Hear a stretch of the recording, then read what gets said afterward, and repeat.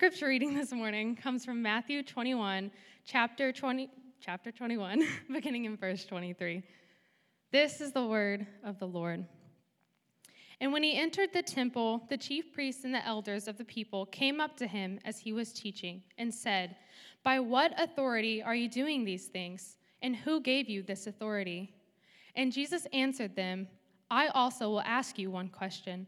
And if you tell me the answer, then I also will tell you by what authority I do these things. The baptism of John, from where did it come? From heaven or from man?" And they discussed it among themselves, saying, "If we say from heaven, he will say to us, 'Why then did you not believe him?' But if we say from man, we are afraid of the crowd, for they all hold that John was a prophet." So they answered Jesus, "We do not know." And he said to them, "Neither will I tell you by what authority I do these things. What do you think? A man had 2 sons, and he went to the first and said, 'Son, go and work in the vineyard today.' And he answered, 'I will not.' But afterward he changed his mind and went. And he went to the other son and said the same. And he answered, 'I go, sir,' but did not go. Which of the 2 did the will of his father?" They said, "The first." Jesus said to them, "Truly I say to you, the tax collectors and the prostitutes go into the kingdom of God before you. For John came to you in the way of righteousness, and you did not believe him. But the tax collectors and the prostitutes believed him.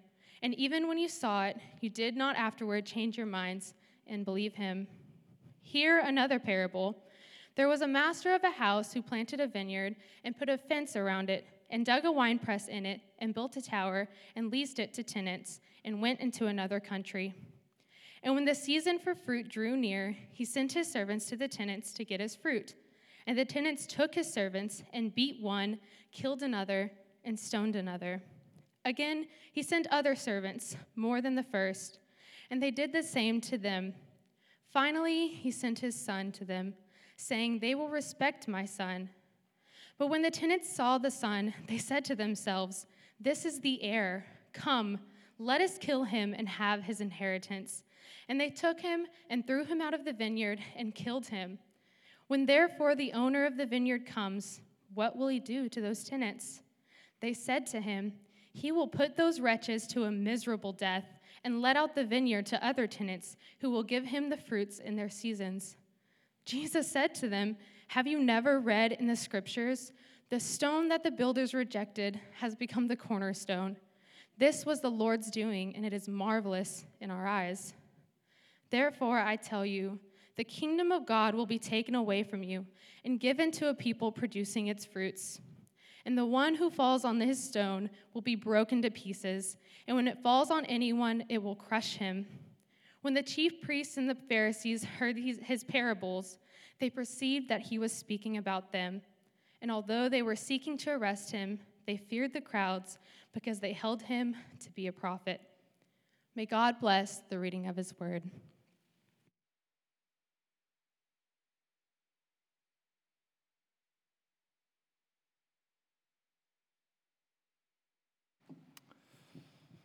Well, good morning again. It's good to be with you. Well, this morning is about one thing, right? It's always, every Lord's Day, about one thing, our Lord Jesus Christ. But today, specifically, as we are thinking about the resurrection of our Lord and Savior, Jesus, who is the Christ. Brothers and sisters, it's because of the resurrection that the scriptures say, "Weep no more. For the Lion of the tribe of Judah, the Root of David, has conquered." What has he conquered? He's conquered Satan, he's conquered death, and he's conquered sin. So that these powers would no longer have power over us, that we would no longer be enslaved to them anymore. It's on this basis that our Lord can say, "To the one whom the Son sets free is free indeed." And this is all possible because of the resurrection. Brothers and sisters, here's the hope of the resurrection for us. No matter what happens in this world, whatever happens in your life, the resurrection says this to us: ultimately, everything is going to be all right. Ultimately, everything's going to be set right, and we can place our hope in that truth. The only question for us this morning is, do we believe that Jesus has accomplished this work of redemption on the cross for us? Do we believe that? Or to put it another way, do you believe that Jesus has the authority to lay down his life and the authority to take it up again? Do you believe that truth of the gospel? Well, it's this matter of authority which is central to our passage this morning. It's not a conventional, maybe Easter resurrection sermon, but the resurrection's here, and I'm going to show you. It's very subtle, but it's there, and it's powerful as it always is. But the central element of this passage is Jesus' authority. In fact, this section of Matthew is going to ignite a final dialogue, a final battle, if you will, between Jesus and the religious leaders. And this battle is going to be over who has authority and who doesn't. It's a showdown between the religious establishment and, in their eyes, the hillbilly from Nazareth. It's a standoff to see who really knows God and who speaks for God. And while the religious leaders have the teaching credentials, they seemingly have the power, Jesus is going to put on display his marvelous wisdom. And he's going to reveal that he is the one with all authority in heaven and on earth. And even their rejection, this is going to be remarkable, even the rejection that he receives actually confirms his authority.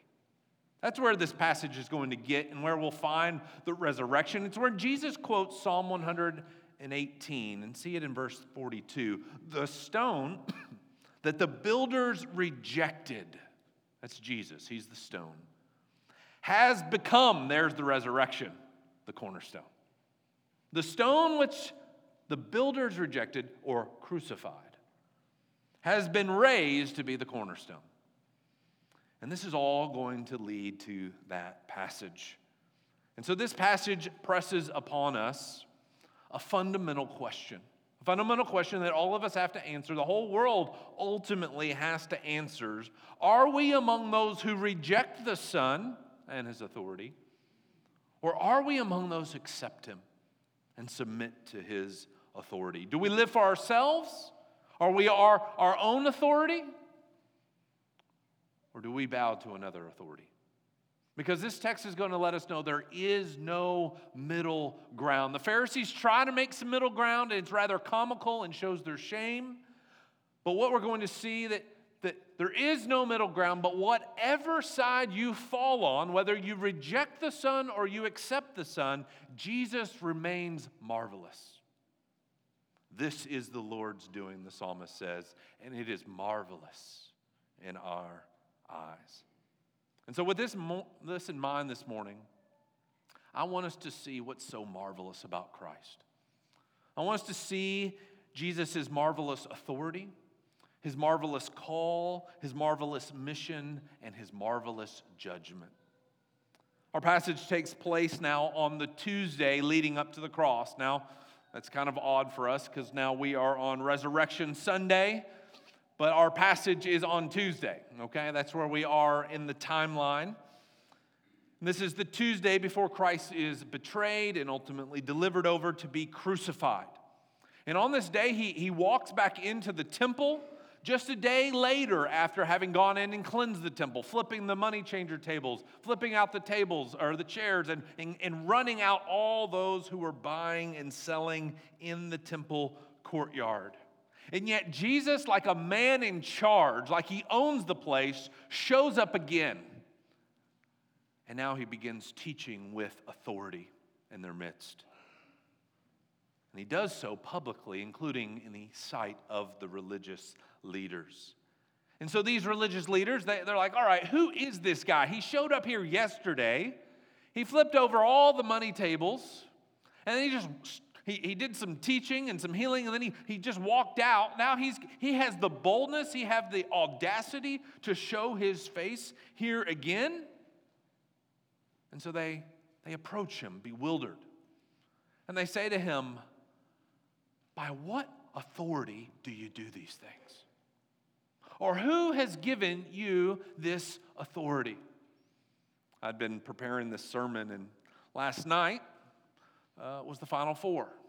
And I came into our living room, and I think my Lillian, my youngest daughter, was wanting to watch some other show, and I grabbed the remote, and she goes, "What are we going to watch?" I said, "The Final Four." And she said, "No, basketball stinks." And she goes, "We're going to watch," and she listed her show, and I said, "By what authority do you do these things?" Or who has given you that authority? I have the authority. That is what's going on here, okay? They're asking these questions because just the other day, Jesus shows up and acts like he owns the place. And now he's teaching with authority. You just can't take the remote from Dad. And that's what he's done. He showed up. And you imagine the temple courtyard with the columns, and he's walking around in his robe, and he's got disciples following him, and he's teaching. And they show up and they said, "Who licensed him to teach?" See, in Judaism, you couldn't just appoint yourself as a teacher. You had to go through a rigorous training and education. And then you had to be confirmed in some way if you were going to teach in Israel, certainly in the temple in Jerusalem. And yet here he is, this nobody, this hick from where? Nazareth? Who invited this hillbilly into the temple, and he's just teaching in our teaching spots? And not only that, he's recruiting disciples. He can't be doing that. You know, as followers of Christ, we're faced with a similar question. You and I are faced with a similar question. By what authority do we tell people how to know God? That's what the world looks at us and says, by what authority? Or by what authority are you able to tell us what is right and wrong? Or by what authority can you tell me that my sins can be forgiven? Well, our authority is not in ourselves, is it, right? Our authority is not in ourselves. It's a derived authority from someone else, and this someone else is Jesus. But Jesus' authority is inherent to who he is. But Jesus doesn't just assert his authority. They ask him this question, and Jesus doesn't say, "Well, I am the authority," like I did with my daughter over the remote. No, he doesn't do that. He does it in a far more profound way. Like a skilled teacher and wise sage, he puts on display his wisdom by giving them a riddle of sorts. He says to them, "Actually, I got a question for you. And if you can answer my question, well, then I'll answer your question." And so he says this. He goes, "You remember John the Baptist? You know, that weirdo guy who was dressed in camel's hair and a leather belt and was eating locusts dipped in honey? Yeah, that guy. Got a question for you. Was he from heaven or from man?" In other words, was John the Baptist from God or not? That's my question for you. And this put the religious leaders in a bind. They don't know what to do. This puts them on their heels. They're got the crowds around them, and everyone's looking and like, "All right, you're the big shots. He's asking you a question, answer it." And so they all say, "Well, hold on, we got to take a time out. Let's go over here and let's huddle." And they start talking, and they say, "Oh man, we are in trouble. Why did he ask us that? Because if we say from heaven, he's going to say, 'Why didn't you believe him?' But we can't believe him because then we'd have to believe who Jesus is. So that's out of the question. But if we say he's from man, we fear the people are going to go berserk because they think John is a prophet from God." So, all right, guys, I got the plan. Follow me. We don't know. We don't know. And he just stumps them right there. Who's got the authority right now? Who's really in charge? Who's really in power? Well, it's not these. They are held captive by the whims of the people. And so Jesus says, well, neither will I tell you by what authority I do these things. Do you see what Jesus has done here? In a marvelous display of wisdom, he's actually forced them to come to grips with the answer to their question. They had to come face to face with the reality of the testimony of John the Baptist. And what did John the Baptist come and do? John the Baptist came preaching repentance, for the kingdom of heaven is hand. There is one who comes after me, who is greater than me, whose sandal I am not even worthy to untie. In other words, you think I'm great? This one's far greater. Oh, there he is. Behold the Lamb of God who takes away the sin of the world. That's what John came preaching. And if John says this about Jesus, oh, then his credentials are all set, right? It's self-evident who he is.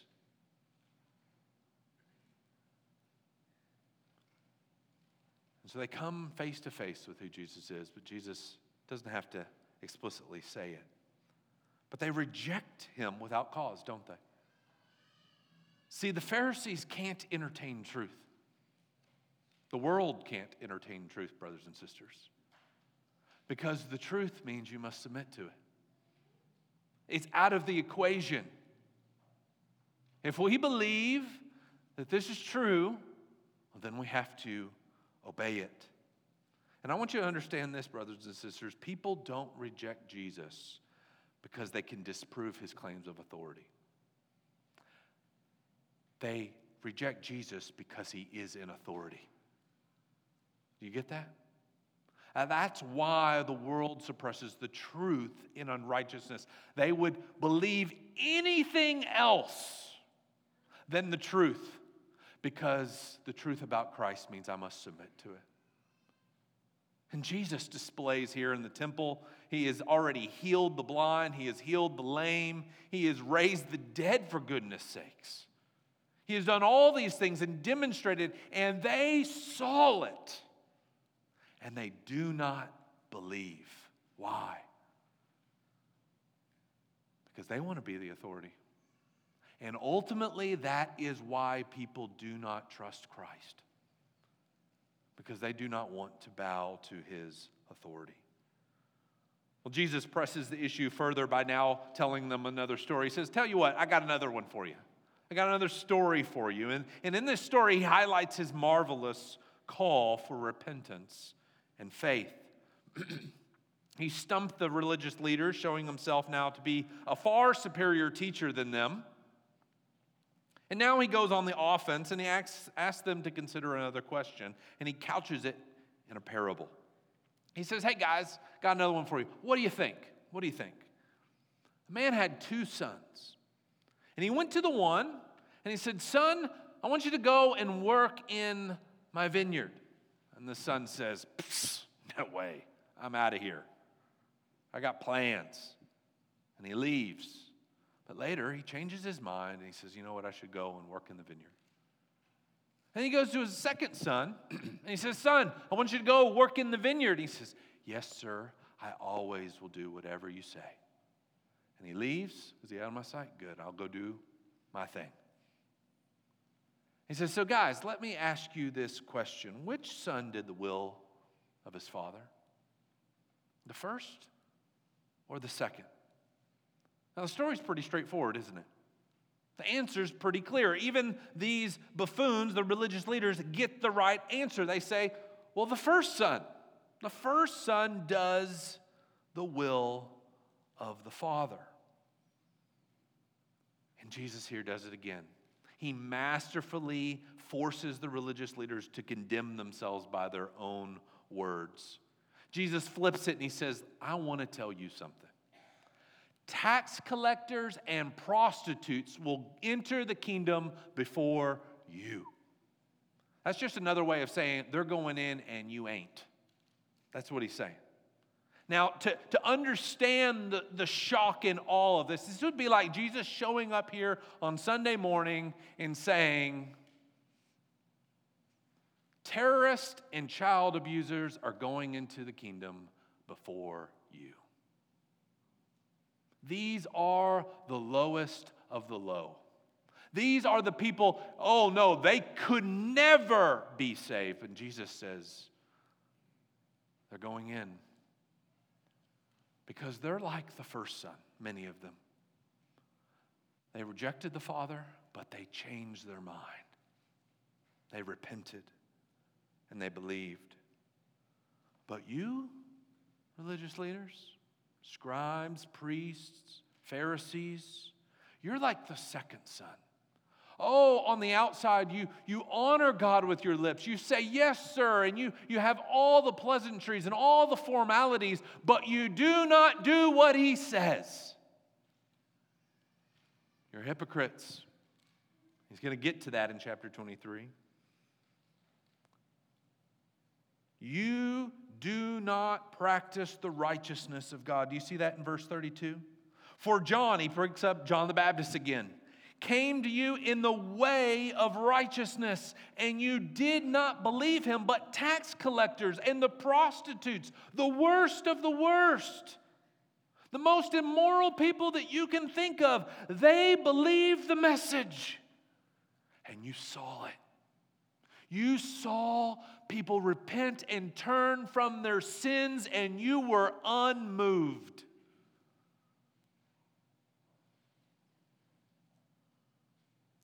After seeing it, you did not change your minds and believe the good news of the kingdom.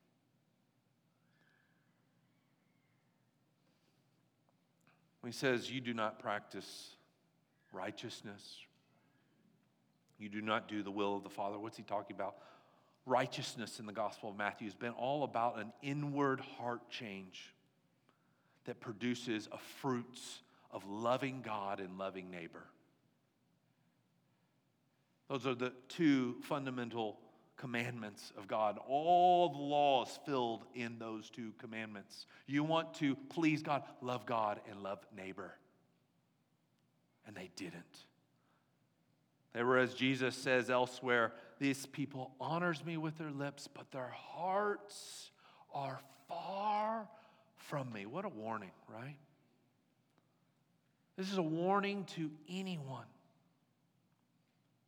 who would claim to know God, claim to be serious students of God's Word, but they do not have the love of God in them.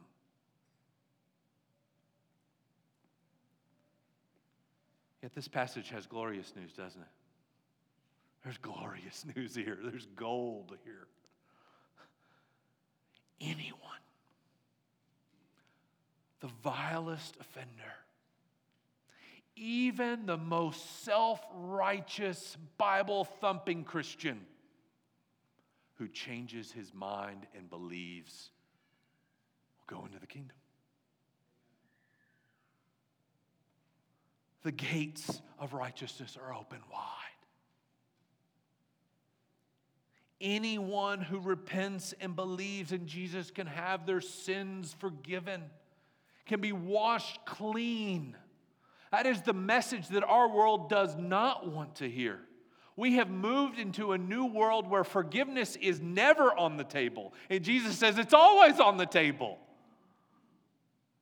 A world that says, nope, you have committed unpardonable sins. And even the church is getting on board. Oh, you committed this one, there is no grace for you.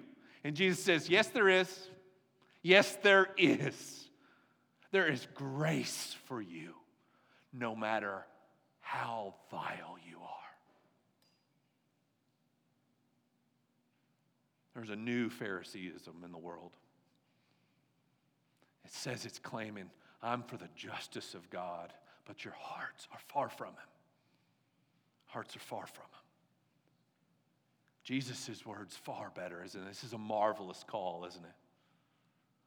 Repent, change your mind, and you will enter the kingdom. You will. It's this marvelous call for sinners to enter in the kingdom that Jesus extends to all who will listen. And this ties in now with his marvelous mission.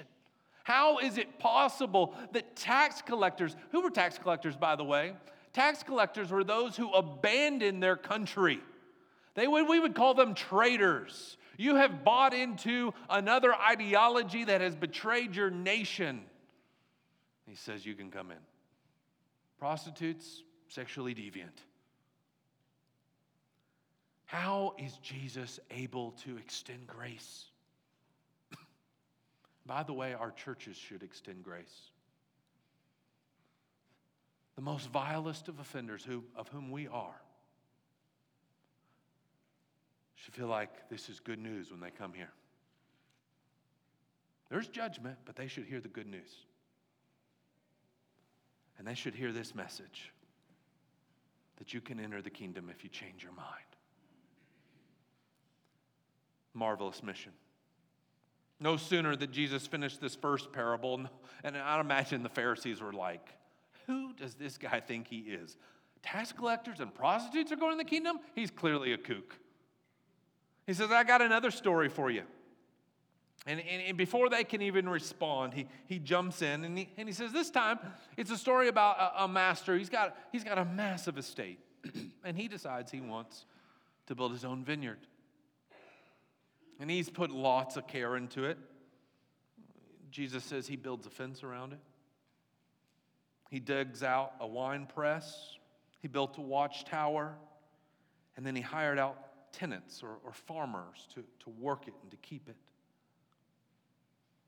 These details speak not only of the master's love and care for his vineyard, but also his absolute right and sovereignty over it, doesn't it? He owns the vineyard. This is his property. And he's done everything for this vineyard so that it can succeed, if you will. He's done everything that it needs so that it may bear fruit for him. And all this makes the rest of the story all the more appalling. Jesus tells us that the master went away on a journey, went to another country, and he entrusted the vineyard to these tenants that he had hired out. And when it had come time for the harvest, when the grapes would be budding. I don't know how grapes, but what do grapes do? I lost it there. But anyway, when grapes come out, all right? You can tell I did not work on a farm. Andrew, you probably did. You know what that? Okay, I've stumped you too. So anyway, when grapes grape, all right? He calls. He's like, all right. He sends his servants. Hey, I want you to go and get what is mine, the fruit that is due to me. What do these servants do? Well, Jesus tells us. They beat one, they killed another, and they stoned another. I mean, where did he get these tenants? Where did he get these farmers? And you think that would have been enough. He would have fired them, but no. He sends even more servants to them, more than he did at first. And Jesus says they do the same. Now, surely that had been enough. No.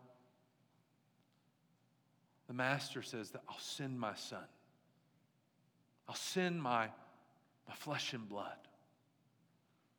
And they'll respect him. And just like Joseph's brothers who saw him from afar and plotted to kill him, so these tenants saw him and said, look, that's the master's son. Let's kill him and take the whole place for ourselves. What a gruesome, dark story. The first one's kind of, I could understand rebellious teenagers. This one got dark quick, didn't it? So they throw the son outside the vineyard and they kill him. What's Jesus trying to communicate in this story? Well, the master clearly represents God the Father, right? What's the vineyard? The vineyard's Israel, the nation, his kingdom people. The tenants, they're the shepherds of Israel, the religious leaders, if you will. The servants, they're the prophets that God had been sending to Israel time and time and time again. and the Son is Jesus. In this story, Jesus basically summarizes in a parable the history of Israel and how God has lovingly cared for them, given them everything that they need, but every time he sought the fruit of righteousness from them, he didn't get grapes, he got wild grapes, sour grapes. And they killed the prophets sent to them. They rejected the messengers. But out of God's patience, his enduring patience, he sent his messengers extending grace time and time and time again, calling them to change their mind. And this culminated in the Father sending his Son, which is where we are. And as the suffering servant, he would be cut off from the land of the living, put outside the vineyard, outside the city walls, and be put to death to redeem his people by his blood. This is what Jesus gets at. There's that passage I said is so cryptic in verse 42. Have you not read, he says to the religious leaders, the stone that the builders rejected has become the cornerstone. This was the Lord's doing, and it is marvelous in our eyes or our sight. What's so marvelous about this? What's so marvelous about this story that all the servants of the master were killed and ultimately the son was killed? Because these tenants wanted to build their own kingdom. And they saw the stone and they disregarded. That stone is no good to us. And that rejection of that stone was the means by which he would become the cornerstone of a new building, a new kingdom, if you will, a new people upon which the promises of God would be met. The religious leaders represent those in the long line of Israel's unfaithful history who have always resisted God's love and authority, putting his messengers to death. If you remember Stephen when he is stoned, what gets him stoned? He says, you stiff-necked people have always resisted the Holy Spirit. And he went through history and how they rejected God's people all the way since Moses. They're doing the same thing. Yet in God's infinite wisdom, Jesus would be like a stone disregarded from a building project. It's not cut out the way we want. It's not marble. It's not the right material. They reject it. Yet this stone that's been rejected becomes the cornerstone, the setting of a foundation of a new building. What's Jesus getting at? Why all this language of stones and buildings? Israel is about to reject her king who has been sent to her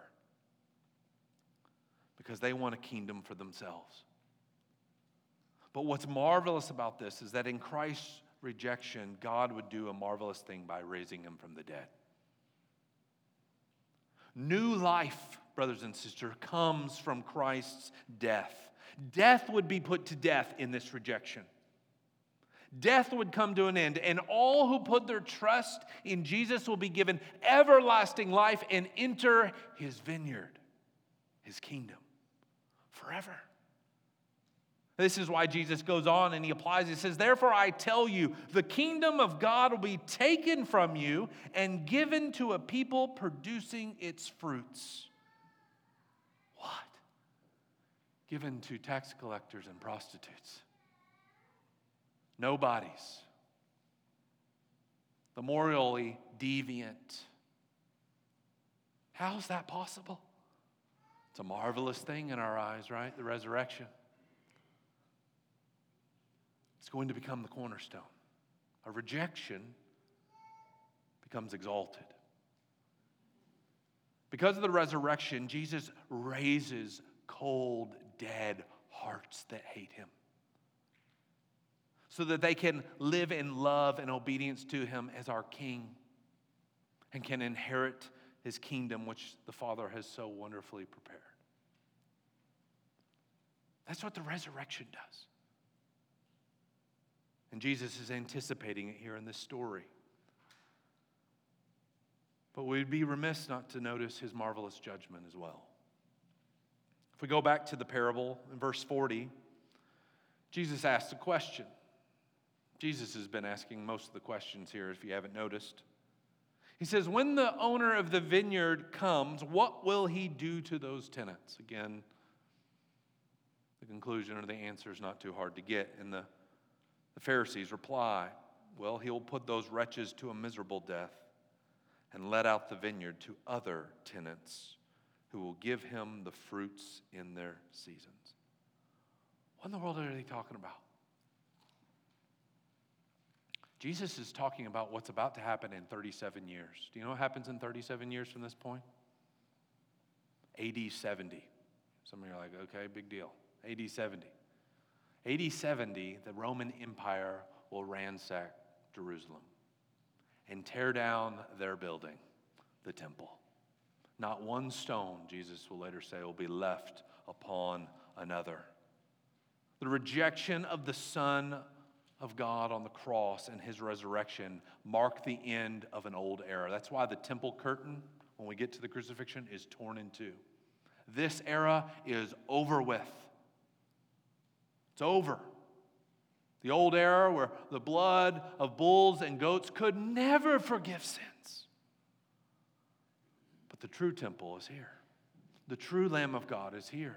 The true sacrifice is here. The one who is sacrificed once and for all can forgive all sins, past, present, and future.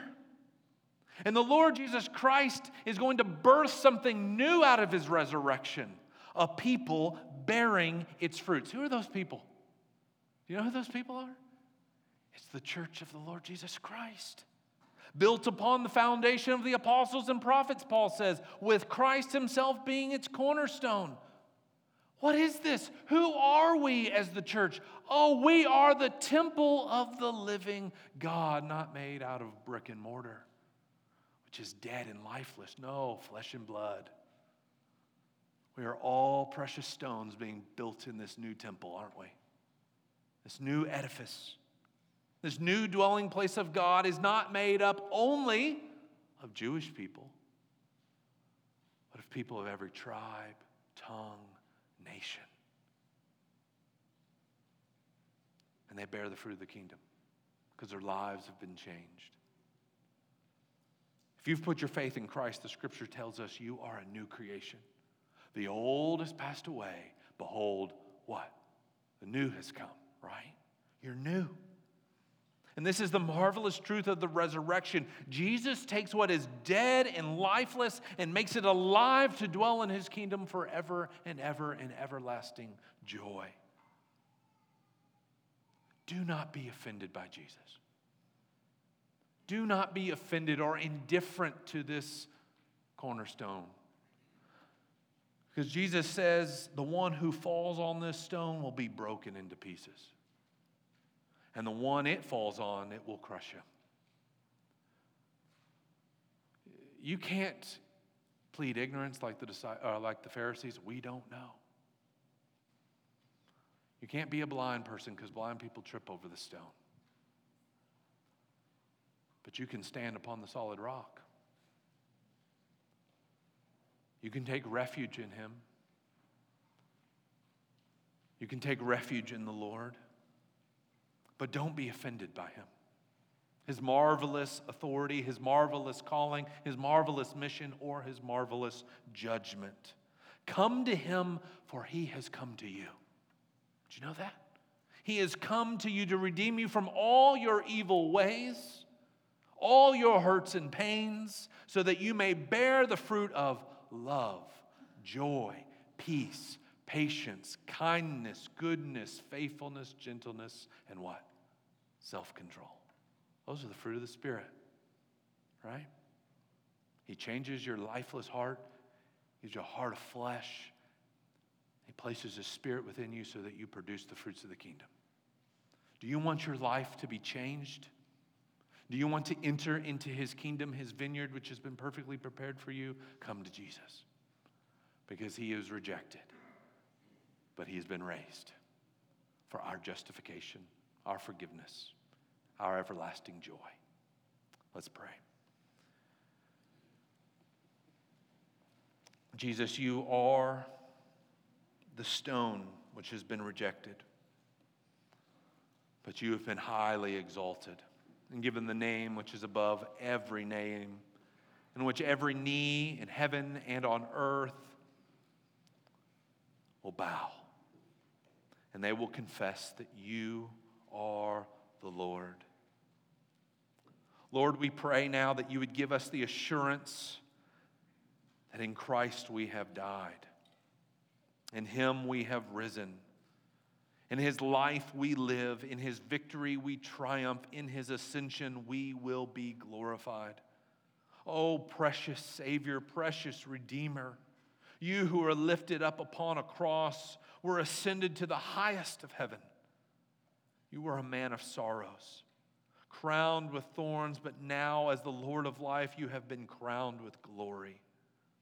Oh, what more could be done than has been done?